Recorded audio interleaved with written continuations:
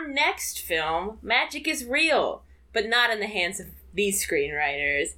This week we watched Next from 2007, a nonsensical thrill ride that strives for mind-bending, but was mostly just confusing. What do you say we cut the chit-chat a-hole? I'm a vampire! I'm a vampire! I'm a vampire! Interesting choice of words. What is that? What is that? What is it?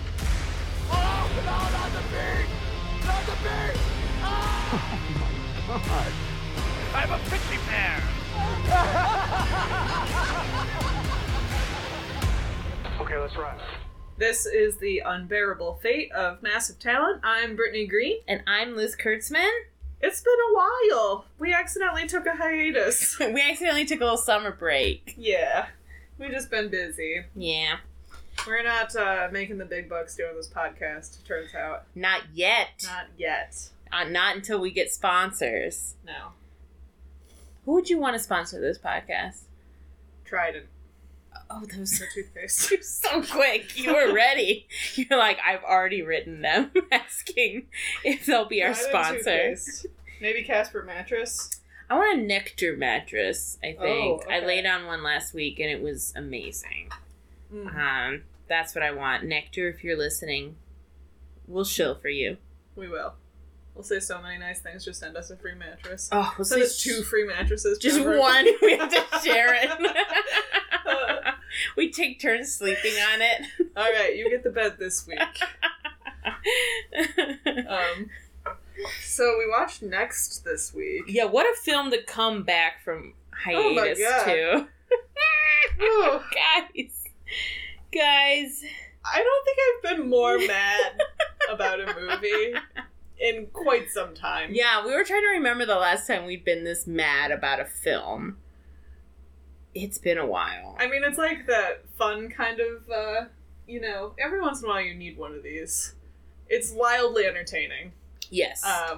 But it makes no sense. Yeah, it's not a boring film. And I don't know, they do everyone does a competent job that's in the film. It's just like nothing makes sense. Neither of us had seen this before, No. right? Okay. The only thing I'd seen of this film was that kind of jump clip scare. I sent you. Oh my god, I sent Liz many months ago a clip from this movie of they're visiting some children in... Well, the way the clip is, it was like a TikTok clip, and it said like something about like I wasn't expecting this jump scare, and it's just like Jessica Biel in her 20s, early 2000s look, right? And she's talking to these kids, and they're like, "Is that your boyfriend? I think he likes you." And she gives this just like this dreamy look at someone off camera, and then the camera it flashes over, and it's Nick Cage with his goofy hair, just like. It's really funny. It's a funny setup. That was the only thing Having that I it knew. set up as a jump scare is also It's very good. It's very good. So all I really knew about this film was that it had a zany plot description. I confused it with Knowing, because that one he sees the future, and this one he sees the future. And they're from about the same time. And I knew Jessica Biel was in it. And that's what I knew about this film. It was a film. So, just starting ground up. Yeah. Nick Cage is a magician. Yes. We see him at the beginning of the movie. He's working in Vegas. Mm-hmm. He can see 2 minutes into the future, and there's which he tells us in a little voiceover. Yeah. That I don't know ever comes back. Yeah, I guess that's the only time he does. He does get. explains his powers, which I think would have been better if we had a moment with him and Peter Falk where he explains his powers. Yeah, I have nothing to back this up, but I feel like anytime that you see a main character in a casino, there's going to be voiceover. Yes.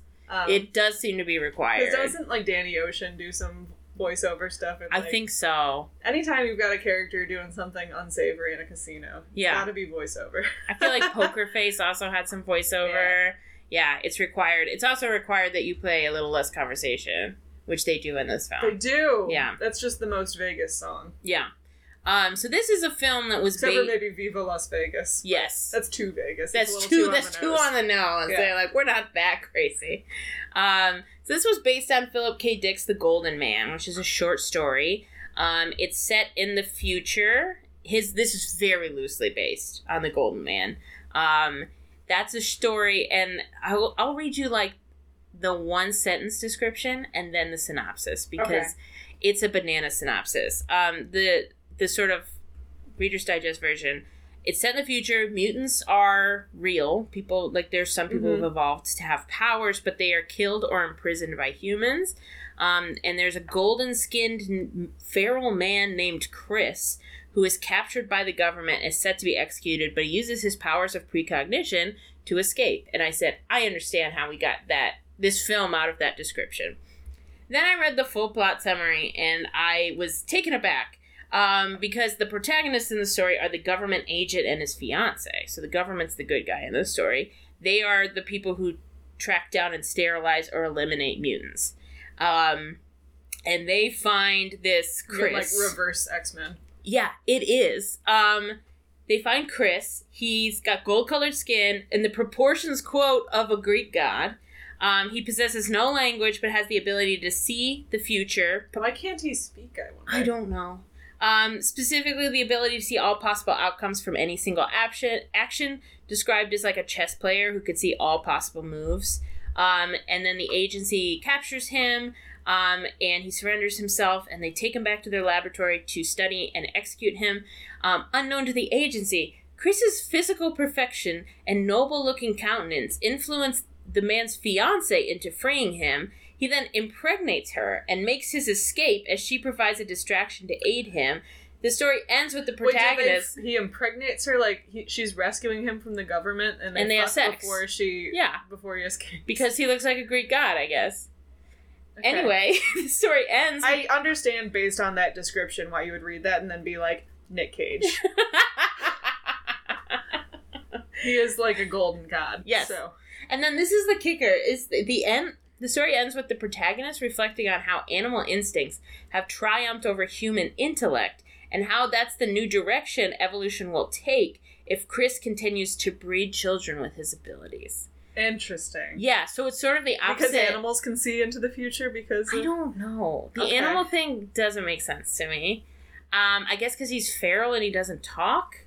Yeah. But he seems to be like more advanced in other ways, so I don't know why it's an animal thing, except it's just like this. He was so hot, this woman wanted to have sex with him. Maybe that's the animal part. But it's fascinating because we're so used to the other, sort of like the X-Men, right? You know, like every mutant story, it's like the government's bad and the mutant people just want to like and live. This one's like, watch out for those mutants. Truly, because like there's this interview with Dick where he says, I am saying that mutants are dangerous to us ordinaries. We're supposed to view them as our leaders, but I always felt uneasy as to how they would view us. I mean, they wouldn't want to lead us. Maybe their super evolved, lofty level, we wouldn't seem worth leading. Anyhow, even if they agreed to lead us, I felt uneasy as to where we would wind up going. It might have something to do with buildings marked showers, but which really weren't. So it's like a so in Philip K. Dick's mind, it's like the Nazis were advanced. Well, because the Nazis' whole thing was like the Ubermensch, which is like the Superman, which means like we get to keep breeding and be leading society, and then we get to kill everyone who isn't. We get to kill all of the lesser ones. Yeah. So he's approaching, which like when he was writing, it's an interesting point of view of like saying that the Nazis were in fact evolved, though. Yeah, I mean, I don't think he was saying that. I think he was saying that mindset is the dangerous thing. Yeah. Is if you start to see some people as better and they have the abilities that they can say that they're better than others, then that's a dangerous road. Sure. So, like, you can see how, like, writing the story in, like, the 40s is very different from, like, in the early 2000s. Right. You know, and how that changes how we view things. It's much more like, I mean, in this story, it sounds like Chris is, like, Dr. Manhattan. Yeah, a little bit. It's very the vibe that I'm getting. Crazy. So anyway, somehow from that we ended up with this movie. Well, that doesn't happen in this movie exactly like that. He does have superpowers. And he does have sex with a lady. He does have sex with a lady. Because of his golden proportions. Because of his golden proportions. I do have to say, he is pretty fit in this movie. He is jacked in this film. And we were looking at other movies that came out the same time as this. It's the same year of Ghost Rider. It's the same year as the second National Treasure movie.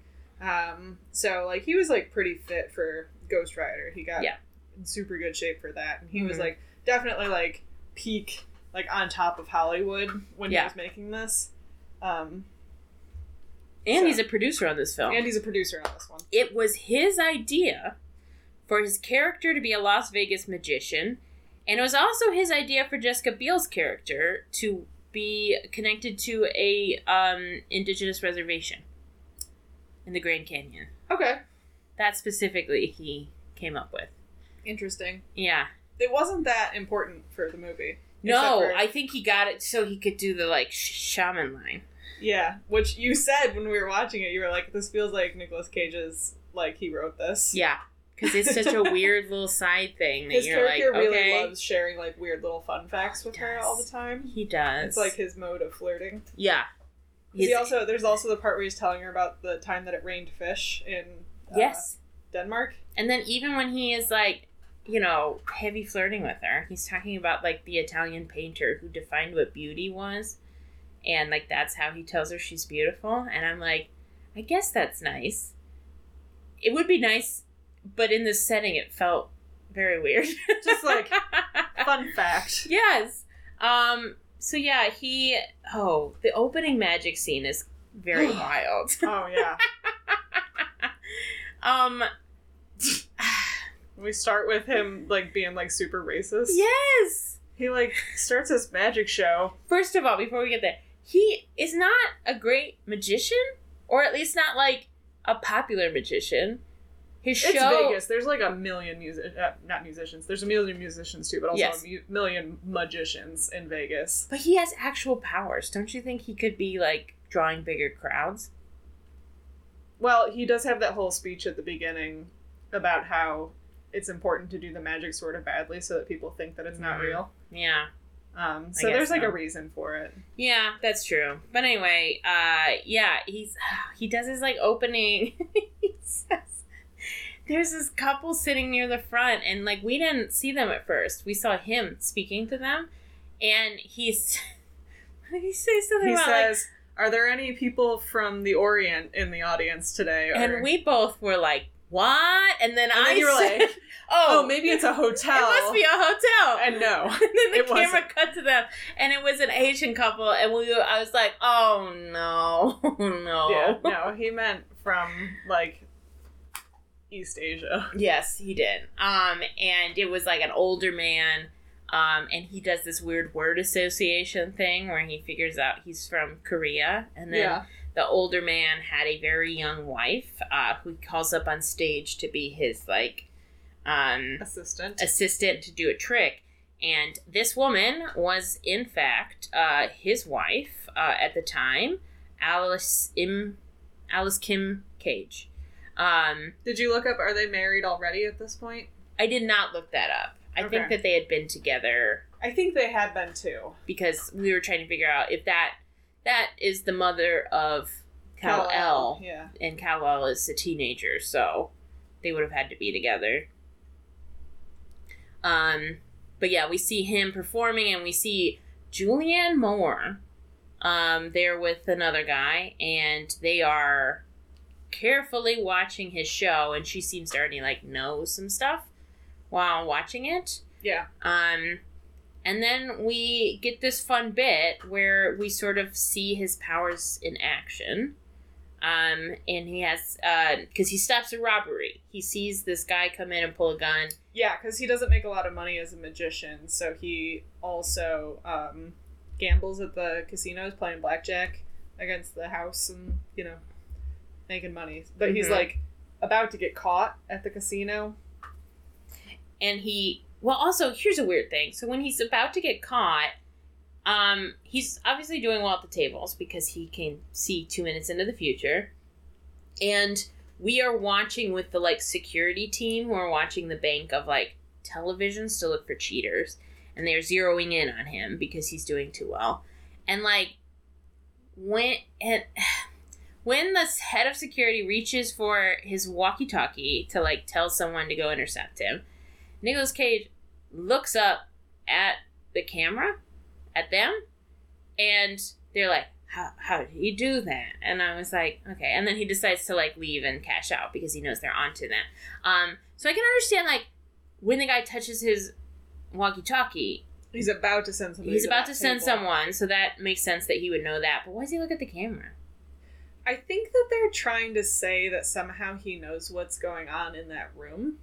I know, and I don't get that part of his power. He would be able to. He does sort of a similar thing later with Julianne Moore. Yeah. Where she, like, whispers something, like, across the canyon. And he answers her. And I'm like, I don't see how he can do that. It's so weird. So anyway, he goes to cash out, sees a vision of a robbery, stops the robber, but since he stops the robber before the guy actually shot anyone or pulled his gun, then they think looks like he's a crazy person. He looks like the robber or a crazy person with a gun. So then there's this fun chase scene through the casino where he's using his powers. There's a few moments where he uses his powers like this in the movie. That's the best part of the movie. Yeah, like the actual chase scenes are the parts that I'm like, this is why they wanted to make this film. Yeah. This is the stuff that's really fun, and it creates this fun, like, it sort of reminds me in a way of the, like, Quicksilver scenes in the X-Men movies. Because Absolutely. Or it was reminding me, too, a little bit of Sherlock Holmes, like the Guy Ritchie Sherlock Holmes, where he's, like, using all of his logic to determine what's going to happen next. Yes. You know, and it's kind of slowing it down. And they don't actually do slow motion in this, but it's kind of similar to that whole thing where you're like, oh, he's putting together the pieces of what's happening next, and just one step ahead of everybody. Yeah, and that part's really fun, and then he gets away with it, and he goes and steals a car, and goes back to, like, a garage where Peter Falk is waiting, and I said, what's Peter Falk doing in this movie? Yeah, weird, like, little kind of cameo, I guess? Because he's only in... He's just in that one scene. It's got to be one of Peter Falk's, like, last roles. Yeah. And he, you know, is cute and funny, and that's it. He's never We don't know anything about their relationship. We don't know how he knows about Chris's powers, but we don't know, are they related? Do you think they were gonna be in... Do you think he was gonna be in more scenes, maybe? Oh, man. Maybe? Yeah, because he definitely knew about Chris's powers. I guess they're just BFFs, I guess. Here's the thing is, what I said is that, like, yeah, instead of doing the voiceover at the beginning, it would have been, like, more entertaining, and it would have been better writing to have him and Peter Falk talking about it, and then we could learn more, and it would be more interesting than just, like, him telling us over voiceover. Yeah. And it would be a better use of Peter Falk. Or bring the voiceover back more consistently. Yes, yeah. That's my thing. I don't like when they just use it once. Yeah. It just feels like... It feels like they had to add it because test audiences were confused. Yeah. Which might be true. It's a very confusing movie. So confusing.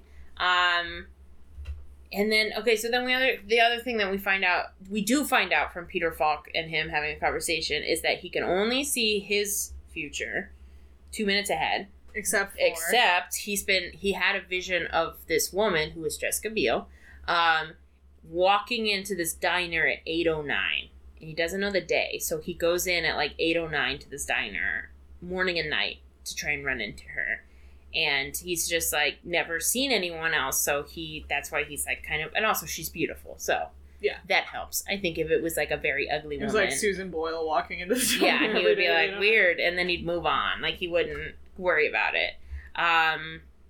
So like even when the police are looking for him, he still goes back to the diner to like try and meet her. Go in at 8:09 every morning and have a martini. A martini. Why is he having a martini at 8:09 every day?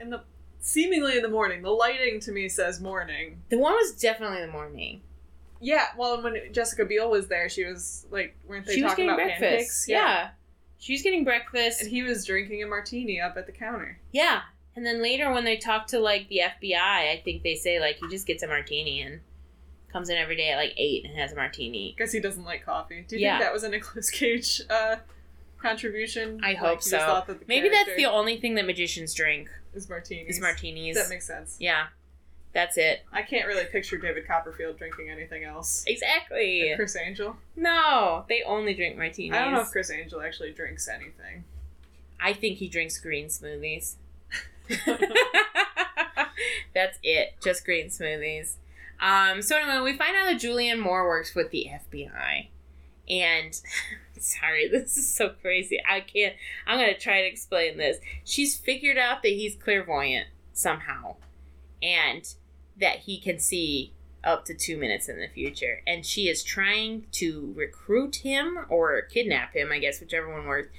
Because there is, like, a nuclear bomb that's been stolen.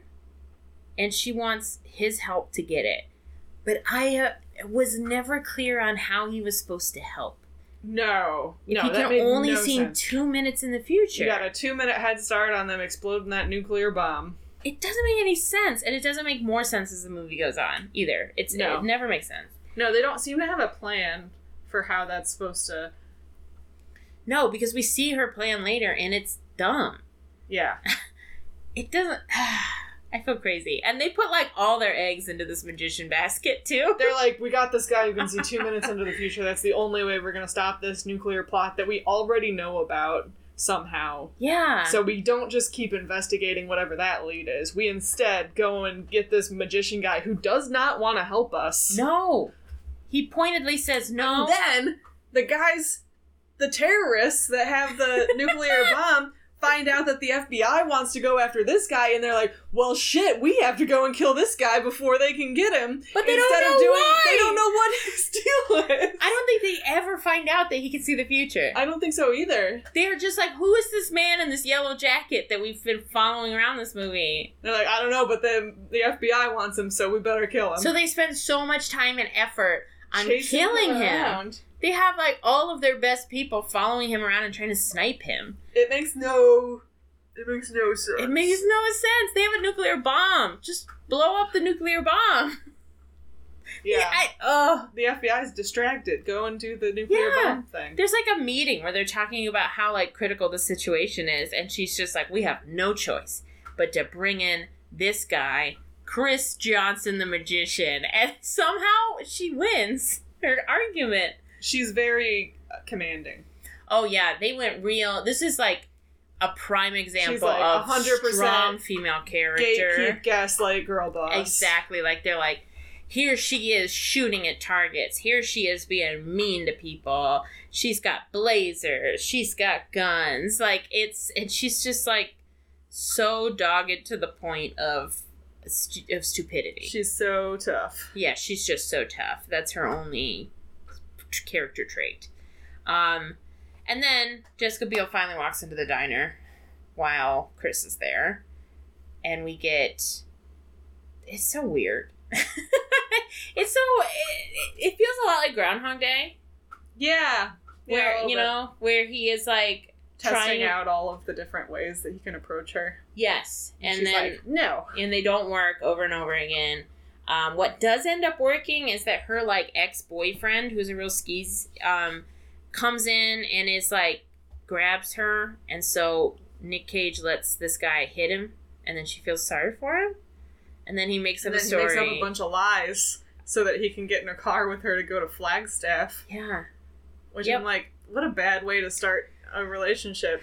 Lies about his car being stolen. Lies about needing to go to Flagstaff. Mm-hmm. Do you remember what he says to her? Or not really to her. To her slimeball boyfriend? Yeah. The guy says, like... Who are you? And he says, I'm her future. No. And what's incredible is he uses the same line even at, twice, because he tests it out where he, like, fights the boyfriend and is just, like, super impressive, and she doesn't actually end up liking that. And so he tries again where he lets the guy punch him. And, yeah, and he uses the I'm her future line in both versions. He keeps that. Why would you keep that? I don't know. Someone said that. If a man I didn't know said that, goodbye, I would be like, well, I gotta go. I just slip out the back while they were fighting. No thanks. Ugh. It's so weird. And then, like, they go on a road trip together. Yeah. How do you feel about their chemistry? is kind of cute. I don't know. It's fine. It's fine. I don't know. She's sort of a character that doesn't really have a lot to do.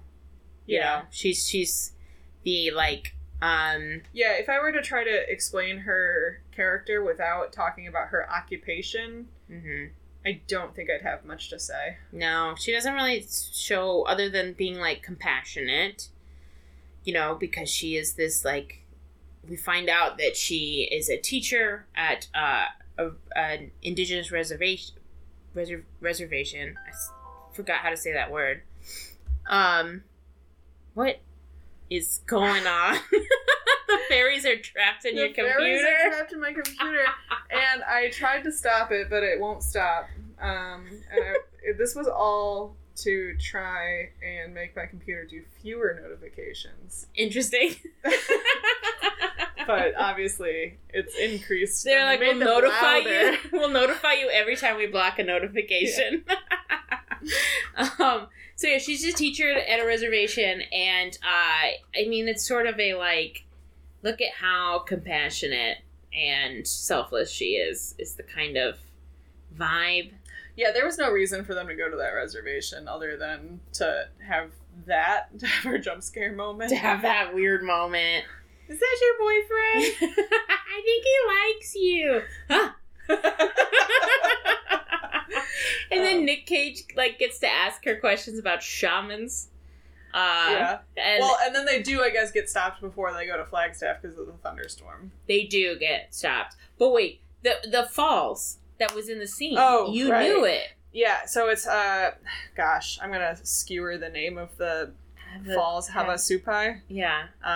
So I've been to the Grand Canyon, and like that's a place in the Grand Canyon that a lot of people go to, but the only way to get there is to hike 10 miles in and then hike another 10 miles out. There's no way to drive down there. Yeah. And she frames it as like, we have to make a quick stop on the way to Flagstaff. Yeah. And her version of a quick stop is, let's hike 10 miles into the Grand Canyon to the reservation. Do a 20-mile hike. 20-mile full, yeah. Well, she's wearing flats. She's wearing a cute little dress, and she's got her purse. Yes! It's hilarious. Once you told me that, I laughed. I couldn't take it, because they're just like, beep, boop, beep. They walk by the trailhead, and then they're like at the falls. Yeah. I'm like, okay. Like, it's kind of a famous place, too. So I feel like, I don't know, they just think Americans are kind of dumb, I guess. But yeah, I mean, we are, largely. We are. But too dumb to get this movie, I guess. Yeah. Yeah, so then they get, like, it rains, and they have to, the road is out. Yes. So they have to go to the Cliffhanger Motel. Which I want to visit. It looked cute. It looked super cute. It was very nice inside. It's like a log cabin chic. Very log cabin chic. Very nice, but very simple. And he volunteers to sleep in the car, and she can have the room. He's such a gentleman. What a gentleman. And she is very turned on by that, I think. Yeah. It's very strange. And the next morning, so after he sleeps out in the car all night, like, I thought she was make me share a bed with him. Yeah, I kind of thought that she would be like, oh no, you can like sleep on the couch or something. You don't have to sleep in the car. No, she lets him sleep in the car. But then the next morning, when he's sitting in the room talking to her, she walks out of the shower just like in her towel and comes out of the room. And I was like, these are mixed signals. Yeah, this is confusing.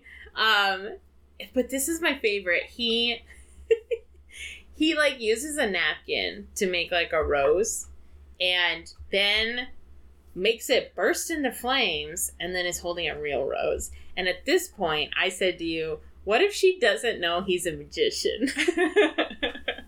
Because we haven't seen that conversation. I'm sure he's had it. We did see him do some magic at Havasupai. Yes.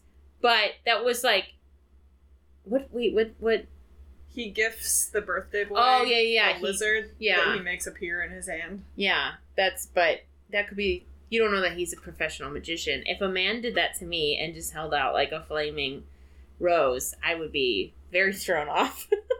Like, okay, thanks. Magic. A witch. And then they have, oh, no, wait.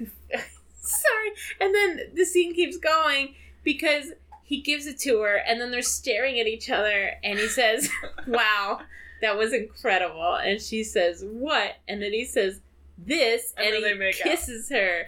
And I said, this is so gross, so weird. And then she's, like, shocked when he's like, I can see 2 minutes into the future. Yes, there's so many weird things. Not that, like, I think she should just, like, assume that, but the other things that he's done that are, like, so weird, wouldn't she be like, oh, is that why you said she would think at some point she would be like, what do you mean? Or, like, why did you say that? You know, like, he does so many of these. There's a part, I thought for sure it was going to come up, because when... Oh, when they're at the police guy and he, like, says the name of the motel before the officer can say it. Yeah. Chris says it, and the officer and her are thrown off.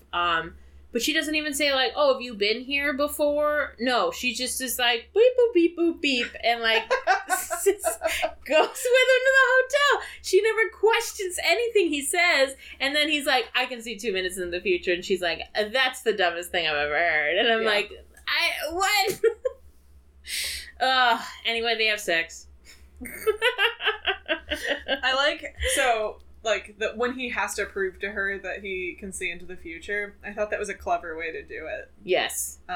Jumping sort of ahead, because she, like... But, though, we should say, like, there's this shot of them, like, laying in bed together naked, where they're just, like, happy, and they're talking about destiny, and, because he was all about, like, destiny's real, and, of course, he knows... sort of that destiny's real because he can see the future, and she's like, I don't want to believe that destiny's real because I don't want to believe that, like, everything has already been figured out for me. So now I guess the sex was so good that she's like, maybe destiny is real. Yeah. I was like, okay. He's a golden he's the golden man, Greek specimen, Greek god specimen of a man. So. Yep, yeah. With the Greek proportions. Do you think he's got the Greek penis? I don't... Those sculptures, man. Well, they did say that, like, having... I believe the ancient Greeks thought having a big penis was, like, a sign of inferiority. I think you're right. I've read that. There you go. A little fact for everyone. Fun fact. Fun fact about fun penises. Facts with Brittany and Liz. We've got more. Anyway. So she gets, like, accosted by Julianne Moore's character, who was, like, the man you're with is a psychopath, and he held up this casino, like, lying to her fully, because she knows that's not what happened, and she convinces her to give him a sleeping pill in his, like, orange juice, and gives her instructions, but my favorite part of this exchange is that she tells, when Jessica Biel is like... this didn't make any sense. Jessica Biel is like... why are you making me do this instead of, like, you guys? And she can't be like, because he can see in the future and you have a better chance. Yeah, because they already were trying to get her to believe that he's, like, a crazy person. So they can't, like, admit that he's clairvoyant and that's why they want him. So instead she's like, you work as a teacher at this reservation through a government program, and I'm in the FBI. So we both work for the government. Same team. And I said, what? I thought she was gonna, like, threaten the reservation for a second, somehow. It's the implication. It's the implication, I guess, but then I was like, what does that mean? Like, you're gonna defund the teaching program? Yeah. And then she's just like, we're both government employees. And I'm like, what? Wild. Terrible plans.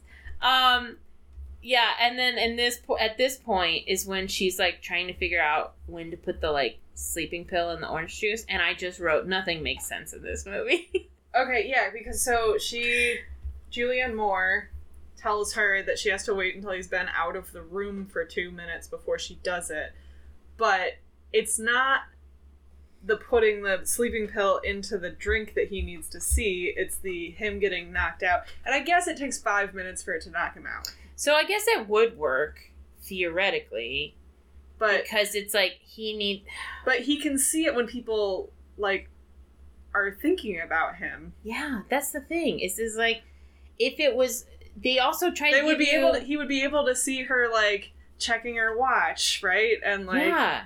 And, yeah. I don't understand. Because Because, like, they set it up earlier, like, when people are thinking about him, he can see it, because that's what happened in the casino. Yeah. There's some other things that happen that are, like, I'm not clear on how his power works, because there's a part where a sniper is going to shoot him, and then there's almost, like, a moment where he looks at the sniper, and the sniper hears, like, feedback, and, like, flinches, and I was like, yeah, that... Can he make them hear stuff? Yeah, that was weird. I didn't get that. I just am choosing to ignore that. I won't ignore it. I can't let it slide. There's so many other things. Yeah. That don't make sense. So many other things. Anyway, Jessica Biel doesn't follow through on it because she can't, and she tells him that, like, the government's after you, they're here, they told me to do this. That's when he tells her, I can see the future. He does do a cool trick that you were talking about. Yes. So, when he's, like, very quickly trying to prove that he can see 2 minutes into the future, he, like, says a line and then flips the channel on the TV, and then it says the line that he just said, and then he does it over and over and over again. Which is great. Which I thought was a cool way to demonstrate that. Or, like, I memorized everything that's on TV at exactly this time, which would be crazy. Which would be another crazy thing. And I would also believe that person. Be impressed. Like, you win, so whether you're lying or not, like, good job. I can't figure it out. Good for you. It's a really good magic trick. Yeah, so then he convinces her and gives her, I don't know, there's like a very fun escape scene, like where he sets off sort of a, like, understand. He sets off like a Rube Goldberg. Because again, if he could only see 2 minutes into the future, then why did he ever set her timer thing for 5 minutes into the future before she would do the thing with the running the car off the cliff and everything? I don't know, because he I guess he could always react to whatever's going to happen, but like, there's no reason that he would know. Yeah, it seemed like she did a very specific, like, knocking the water tower off the cliff. Yeah. And I don't know why he I believe that he would be able to dodge the things as they're falling down the mountain, but I don't understand why it was, like, that specific. Why did he tell her she couldn't read the note until 5 minutes later? Yeah, the government can't read her mind. Did they forget who can read? Or, like, can't see the future.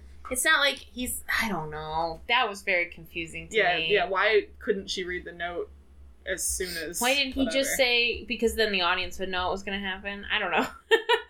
Why wouldn't he just be like, I'm going to run, and in 5 minutes I need you to let the car run off the cliff. Yeah. And then you run in the other direction. By foot, which I was like, terrible plan, my dude. You're, like, in Arizona, and you just made this woman walk away on foot. The FBI's also after her, theoretically. Right. I guess he assumes that they won't be after her if they see that they've split up. I guess. Yeah, and this is where he and Julianne Moore have a whisper conversation across the canyon staring at each other. And then he, sets off this Rube Goldberg machine. That part's fun. He's, like, dodging stuff because he can see ahead. Then the terrorists are also trying to snipe him during this scene. So he's also running from them. And then he gets to the bottom, he gets away, but he chooses to save Julianne Moore instead of run. Which, like, maybe he shouldn't have. I just thought of something. Oh, no. Oh, no! These terrorists. Yeah.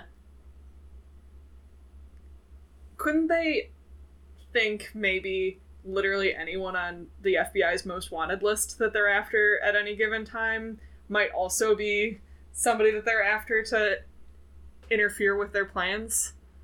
I guess. Like, how have the French guys figured out that, the French terrorists? Yeah, the French terrorists. How have the French terrorists figured out that they want... What if they're French-Canadian?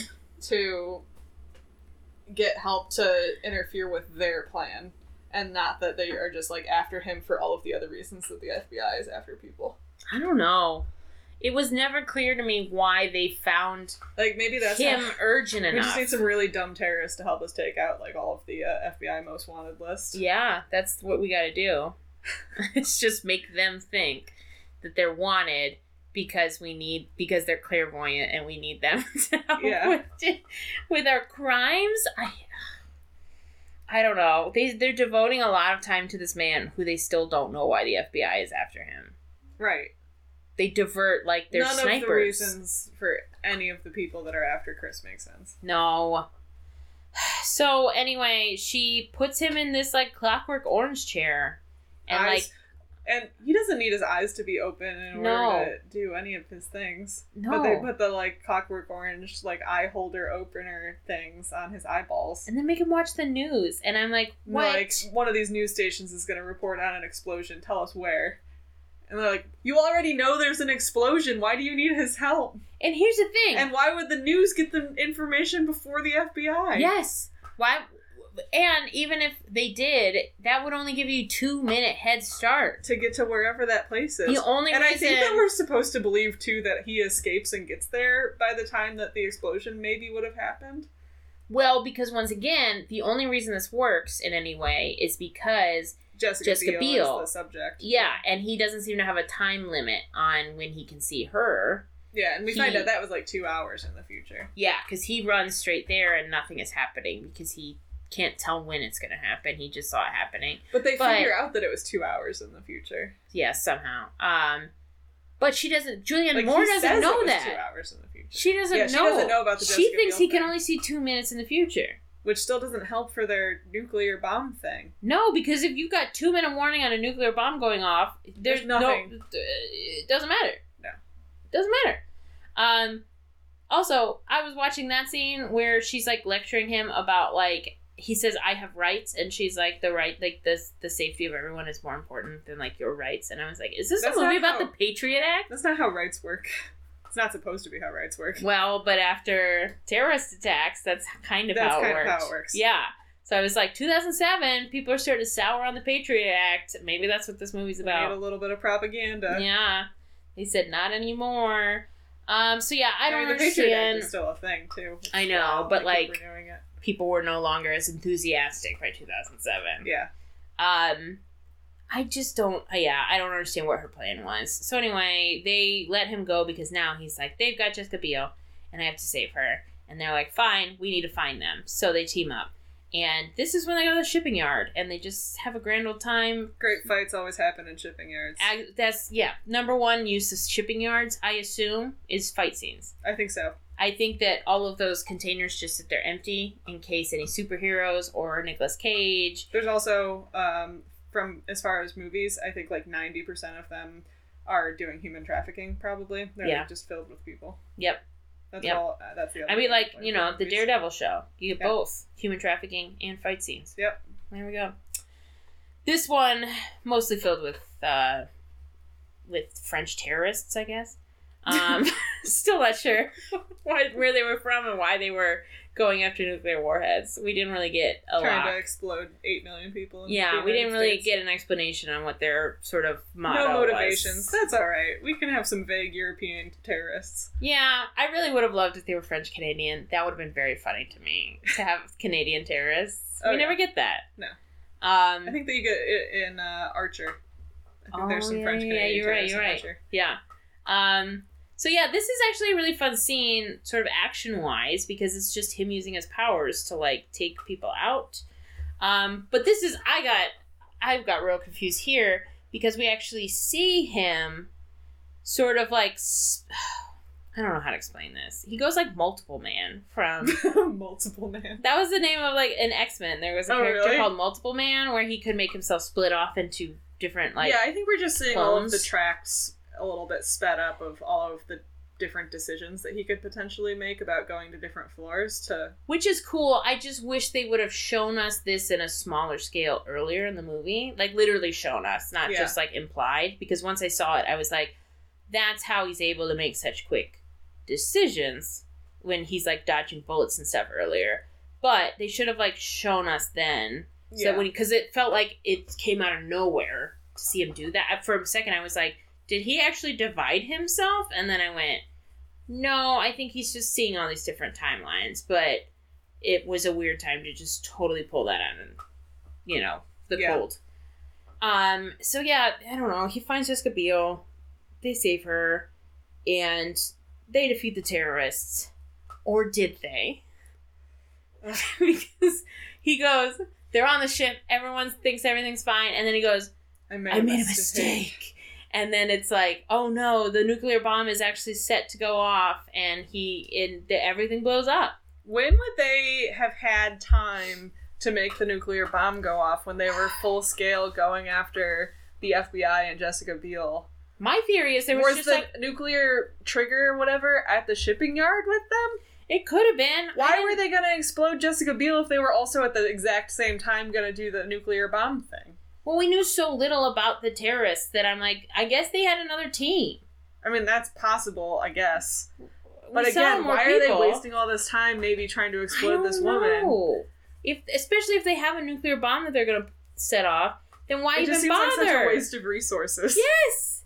You're going to blow everything up anyway. It didn't make any sense on how or why or whatever. So I make a mistake and then the bomb goes off. And then this is what made me and Liz flip our lids. It flashes all the way back to when they have sex in the hotel. And they're laying there talking about Destiny naked in the bed. That none of the things that happened after that happened. Most of the movie was not real. When the nuclear bomb went off, I said, this is going to be a vision of the future. But I thought we were going to go back 3 minutes, maybe. I thought maybe an hour, before we got to the shipping yard or something. I was like, okay. They just erased all of the action from the entire movie. Yes. We screamed. I think my mouth hung open for a good 30 seconds. Just what? I truly howled. I was, so thrown. I was mad about that twist. I don't know if a twist has ever made me mad before. Yeah, it was a bad twist. It was rough. And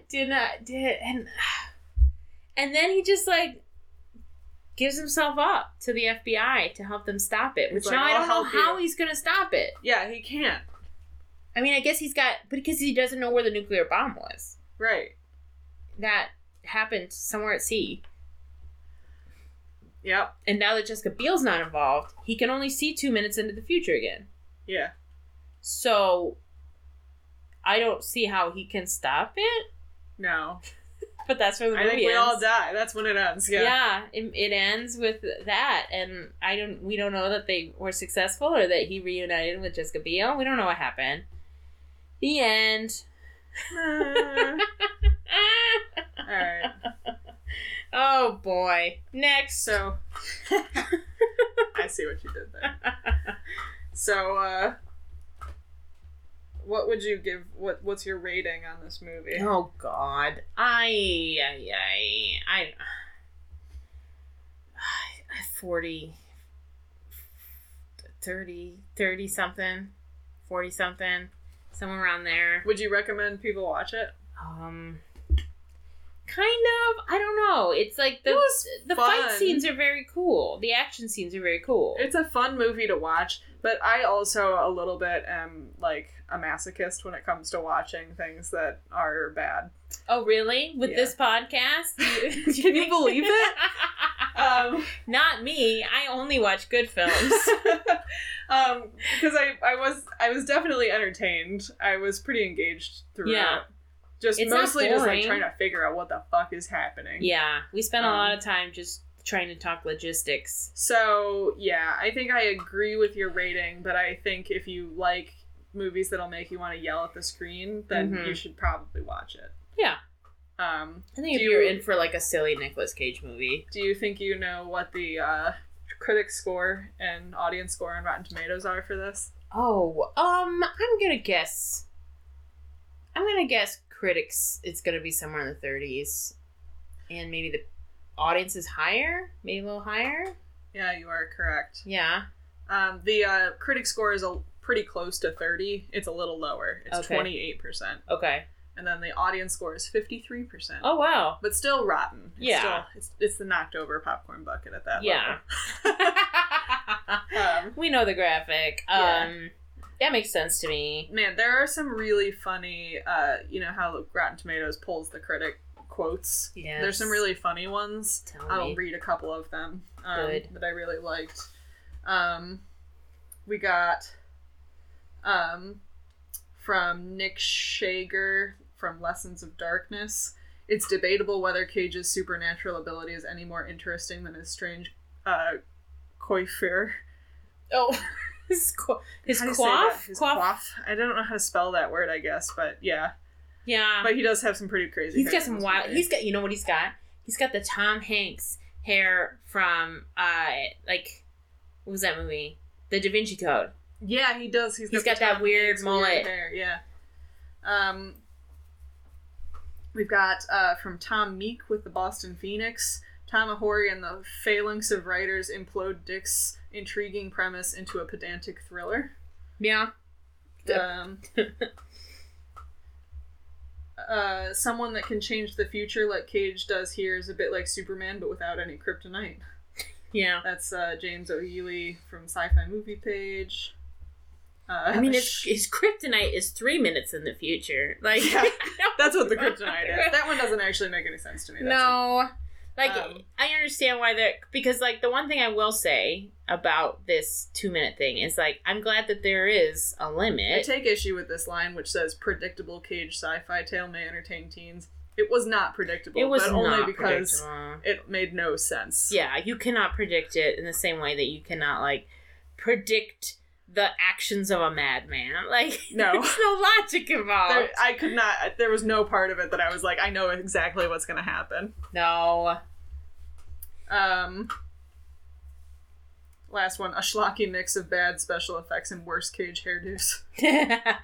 From Lisa Schwartzbaum from Entertainment Weekly. Yeah, I mean, I guess the special effects weren't that bad. There weren't that many. No, I mostly mean the flashback stuff, I guess. I guess, yeah. Which I don't know. Whatever. It's fine. Yeah. It's a little cheesy, but yeah. I don't know how else you would do it, so. Yeah. Yeah, I thought watch it if you want a movie to make you upset. We did already spoil it for you, so yeah, it won't be a I don't surprise. think that no, what you should do is trick other people into watching this film. Yeah. Don't tell them the twist. Watch the movie with them. And then watch their heads explode. Watch them get real mad at the end. I don't know. Apparently, it's predictable, so maybe they'll know. They'll be like, "Oh, I saw that coming." I hate people that. Ugh. Get out of here. So that's next. What's next? Well, I think it's time for Inside the Cage. Oh, that was pretty good. That was pretty good, Nicolas Cage. Yeah. That's kind of what I was going for. I wish that I could figure out how to say words backwards, because I would say Inside the Cage backwards. Oh, you gotta do the final credits on that movie. Oh, yeah. I was thinking there's these little people in Twin Peaks who in the Black Lodge, this is actually a super cool effect, but they actually speak backwards, and then David Lynch takes their lines that are spoken backwards and then plays them flipped so that they are talking backwards, but you're hearing them the right way. What? Yeah. And David Lynch. It's a pretty cool effect. That's pretty cool. Yeah. I like that. But apparently they're these twins who are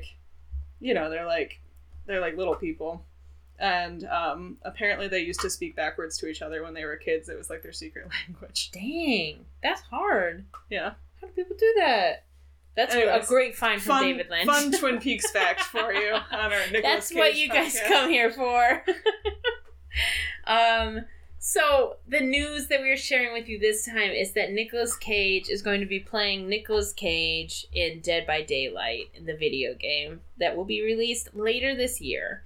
And this is not a video game I'm super familiar with. It is a horror game. And I don't really play video games, but I do sometimes watch them because I like to know the immersive stuff. I'm not familiar with this one, but it is one where you it's a sort of cooperative, sort of not cooperative game where you 4 play versus with 1. Yeah. So kind of reminds me of when you play multiplayer. Have you ever played the multiplayer Left 4 Dead? I haven't played anything. Okay. Have you seen the multiplayer Left 4 Dead? Because with Left 4 Dead, the story is it's a zombie apocalypse game. Yeah. But when you play multiplayer online with other people, you can play either as the people or you can play as zombies. Oh, really? Which is kind of fun. That's wild. Yeah. I didn't know that. I think you can play as a killer or as one of the 4 survivors who are trying to survive the killer. And since the game originally came out, they originally came out with like original characters. And since then, in the other sort of versions of the game, they've added like iconic horror characters. So they've got some like Stranger Things characters, Halloween characters, Ash from Evil Dead, stuff like that. And some of the killers are now famous killers from movies. And now Nicolas Cage is an option for one of the survivors. It's still not clear to me how this happened. He looks pretty cool in the stills. I'm trying to, I'm not sure which movie version of him they're basing him off of. I know he's playing Nicolas Cage. He's playing himself. I think he looks a lot like he did in Willy's Wonderland. Yeah, I agree. Mm-hmm. That feels like the right one. He's got like the leather jacket. He's got the dark goatee and the dark hair. Yeah. I'm interested to see. I don't know if this is a motion capture one or not. It kind of looks like it might be. It looks like that because it looks a lot like. Did you see any of the Cyberpunk game that Keanu Reeves is a character in? Oh no, I've just seen the clip with Keanu Reeves. I was gonna say, I feel like the way that Nicolas Cage looks in the clip, at least, of this video game that he's in, the animation and everything looks to me like the way that Keanu Reeves looks in Cyberpunk. Mm-hmm. So I sort of wonder if they're similar. Yeah. I do have this quote from the director, Matthew Cote, who's talking about adding Nicolas Cage, and he says, "In some cases, for the screams and grunts, we have used different people sometimes because these are extremely strenuous exertions and they can take a toll on people. But in this case, Mr. Cage told us there has never been a voice sound-alike for Nick Cage, and we will not have one now. So he was generous enough to record every single grunt, scream, and exertion that you hear in Dead by Daylight." God, I want to see... Again, I just want, just like the Croods, I just want the behind the scenes of him recording all of his stuff. I hope that we get like some videos when they're doing like promotion and stuff for it. Because that would be incredible. And it's like, we were just talking about, like, we don't understand how he got involved in this, because I don't believe that he's a video game person. He doesn't seem to like new technology that much, and I don't know, maybe he does like games, but that would be the first I've ever heard of it. So, but it is funny to me that, like, even if this isn't a thing that he's necessarily interested in, he's still all the way in. He's still, like, not gonna half-ass it. No. Never half-asses anything. It's not in his repertoire to half-ass anything. Alright, well, we're gonna try to not have a forever hiatus again. And next week, we're continuing on our next episode, not next week. We are continuing our apocalyptic little string of movies here, and we are watching Left Behind. Yeah. So keep an eye. I forgot existed. So keep an eye out for that. Follow our social media, especially our Instagram, if you haven't already. Yeah. Stay cagey out there. Stay cagey, everybody. Bye. Bye. Thank you.